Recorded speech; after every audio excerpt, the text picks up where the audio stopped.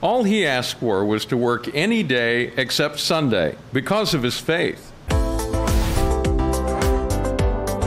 Hi, I'm Stuart Shepard, and this is First Liberty Live. Thank you for liking and sharing our videos. That's how we get to meet new people, and I appreciate the fact that you do that. It's helped us expand the reach of this little program that we do, and I'm just thankful that you're a part of it in that way. I want you to meet Gerald Groff. He is our guest today. He's a former Postal Service employee, and he's got a story that I think you'll want to hear. Hi, Gerald. Hi. Before we get to the post office part, I want to hear about you. You've devoted a large part of your lifetime to doing work on the mission field. Tell me about that. Yes, I grew up in a Christian family, and I have a picture at home of myself standing with my hand on a globe. I made it in kindergarten, and it says, "Someday I want to be a missionary." And so my life has been about figuring out how God would like to use me. And so my first missions trip was right after high school. I went to Africa for the first time. I've been to Africa 2 more times after that. I served in Nepal and different parts of Asia, sometimes for short term and sometimes for 2 years. Just always going where God wanted to put me. And to me, wherever you are is a mission field, but I especially have a desire to go overseas and serve the Lord in that way. Why is your heart so much into that? Why is that such an important part of your life and who you are?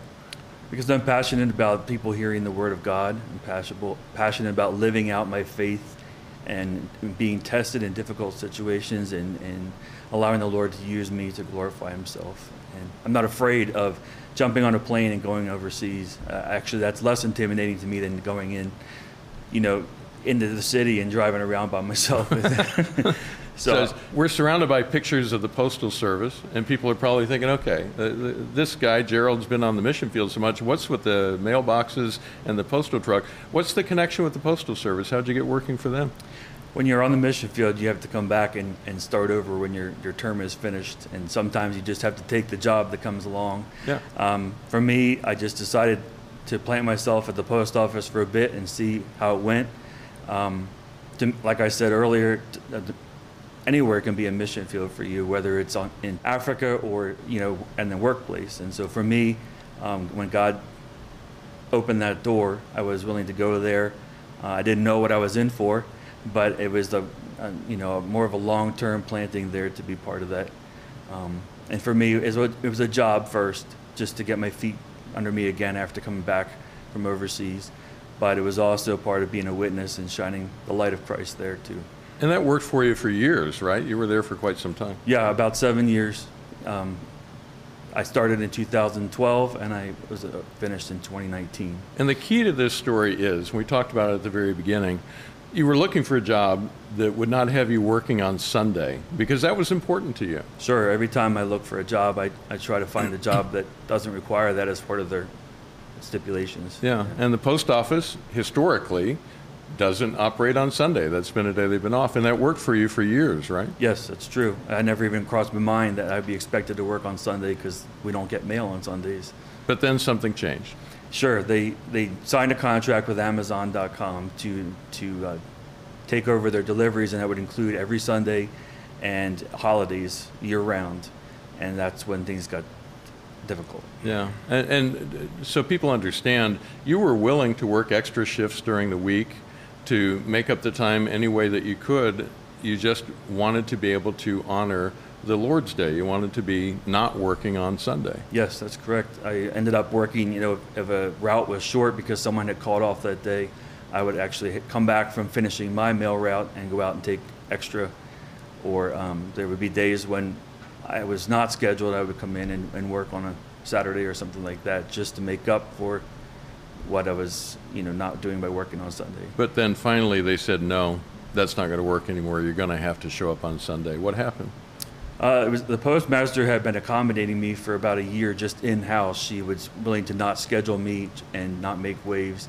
And then all of a sudden, I assume she got pressure from above her to change things, and she told me in some rather unkind words, either do it my way or hit the road. Wow. And so I was able to find a post office that was small enough nearby that was exempt for the time being from working on Sundays. And I transferred over there to the Holtwood post office from the Quarryville post office where I had been. Yeah.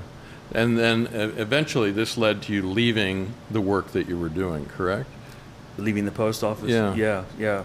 In January 2019, I felt that I was forced out. I had exhausted the disciplinary process, and just going by the pattern that after 3 absences, they would bring me in for a pre-disciplinary interview. It was always resulting in discipline at some point. After that interview, I knew that the writing was on the wall, so to speak, that I was going to be fired. And this ended up in court, and clearly you're not someone who is an activist who thought, I'm going to behave in such a way that this is going to lead to a lawsuit. That was never your intent. But yet here we are, and this is a case that's been making its way through the courts. What is it that you're asking for? What would you like the resolution of this to be?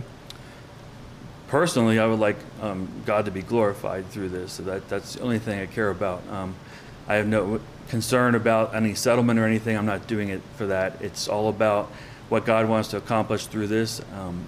Legally, I would love to see a precedent set that people don't get treated the way I did, that their faith is respected, that if they have the conviction like I do to not work on the Lord's Day, that would be honored, and that would be written into federal law or whatever law is applicable to honor their beliefs and respect what our Constitution holds true, that our faith should be protected.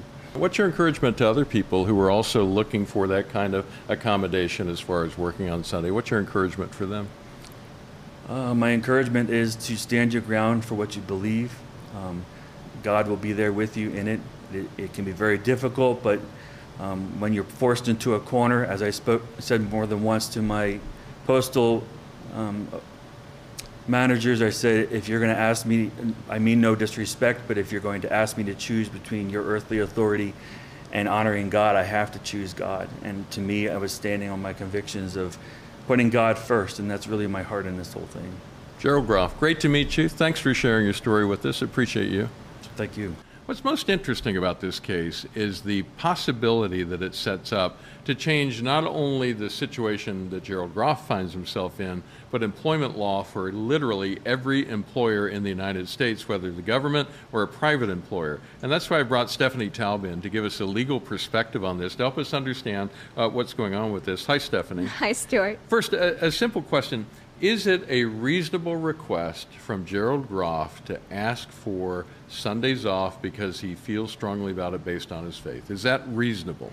Absolutely. This is so important to Gerald when he takes the Sabbath absolutely seriously, and he's willing to work extra hours, he's willing to transfer posts, he's willing to make all sorts of accommodations in order to make this work. But what we saw is the post office wasn't willing to do the same. And so here he's really asking for reasonable accommodation to be allowed to work, to be not barred from these jobs at the post office. I'm not an attorney, but the picture that I'm getting is that there is a standard in place that employers just have to show a little bit of inconvenience and they can say, no, you don't get an accommodation. Where does that come from? What's the source of that? That's essentially right. So it comes from this case way back in the 70s called TWA v. Hardison. Okay. And so this is a case that the Supreme Court essentially rewrote the Civil Rights Act. So the Civil Rights Act of 1964, as amended in 1972, says that employees of faith have rights. They have a right to a reasonable accommodation in the workplace. So your employer is supposed to provide reasonable accommodations to you unless that would be some sort of an undue hardship on the business. Okay. But what we've seen is in the TW Hardison case, the court rewrote the statute to be more pro-business and less pro-employee. Meaning lowering the threshold of inconvenience that they have to experience before they can deny it, right? Absolutely. They put what is in place a de minimis, or really a minimal standard. So if all the employers have to do is show that there is some sort of a minimal burden on their business in order to survive this standard. And so that's not what Congress intended. Okay, you're queen of the world. What would be the correct standard? What should it be set at? Well, it should be standardized across the different civil rights acts. So if you look at the Americans with Disabilities Act, they interpret the very same language as meaning significant difficulty or expense, which is what you'd think it should read, just plain meaning of the term. Okay. And so that would really encourage employers to really grant meaningful religious accommodations to people of faith across the country. And what I'm hearing you say is this is not just Gerald, this is not just the post office, this is everybody that would be impacted, correct? Absolutely. Several justices on the United States Supreme Court have indicated that it might be time to take a look at this standard it goes against the text of the statute, it goes against what Congress intended, and to really restore us to this place where we can respect religious diversity in the workplace. Anything else you'd like to share before I let you go? That is really helpful and has helped me clarify in my head what it's about. Well, we are looking forward to watching this case very carefully. Hopefully the Supreme Court will take this opportunity to really change the law and protect religious employees of faith across the country. I don't want to let you go before we talk about one more thing, and that is we came alongside this case after it was already pretty far down the road. Explain what happened there. How did we get involved in this as one of the groups that's representing Gerald? Absolutely. So Gerald was represented by a number of really wonderful law firms, by Alan Reinach at the Church State Council, by Randy Wanger at the Independence Law Center. Yep. And then we came alongside them on appeal along with the Baker Botts team at the Third Circuit. And now we're looking forward to all moving together and to go to the United States Supreme Court and hopefully achieve a victory not only for Gerald, but for all religious employees. And we want to praise the work those other groups have done because they've done a great job bringing this case to this point where it can be presented to the Supreme Court. What does First Liberty add to the mix? Why are we part of this? Well, we're here to get the word out. We're here to explain everyone what's going on and really to mobilize support for Gerald, mobilize support for a correct interpretation of the law here. Very good. Stephanie Taub, always great talking to you. Thank you. Thank you. Hey, and in case, if this case resonates with you, if this is something you would like to see at the Supreme Court, if religious freedom in general is a topic that you are concerned about and you want to see changes in the real world, could I invite you to support the work of us here at First Liberty Institute? Our clients never get a bill from us, and that's because of kind-hearted people like you that care about these issues. Just go to firstlibertylive.com and look for the big red donate button up at the top. And thank you in advance from all of us for that. First Liberty is your last line of defense and your greatest hope for victory.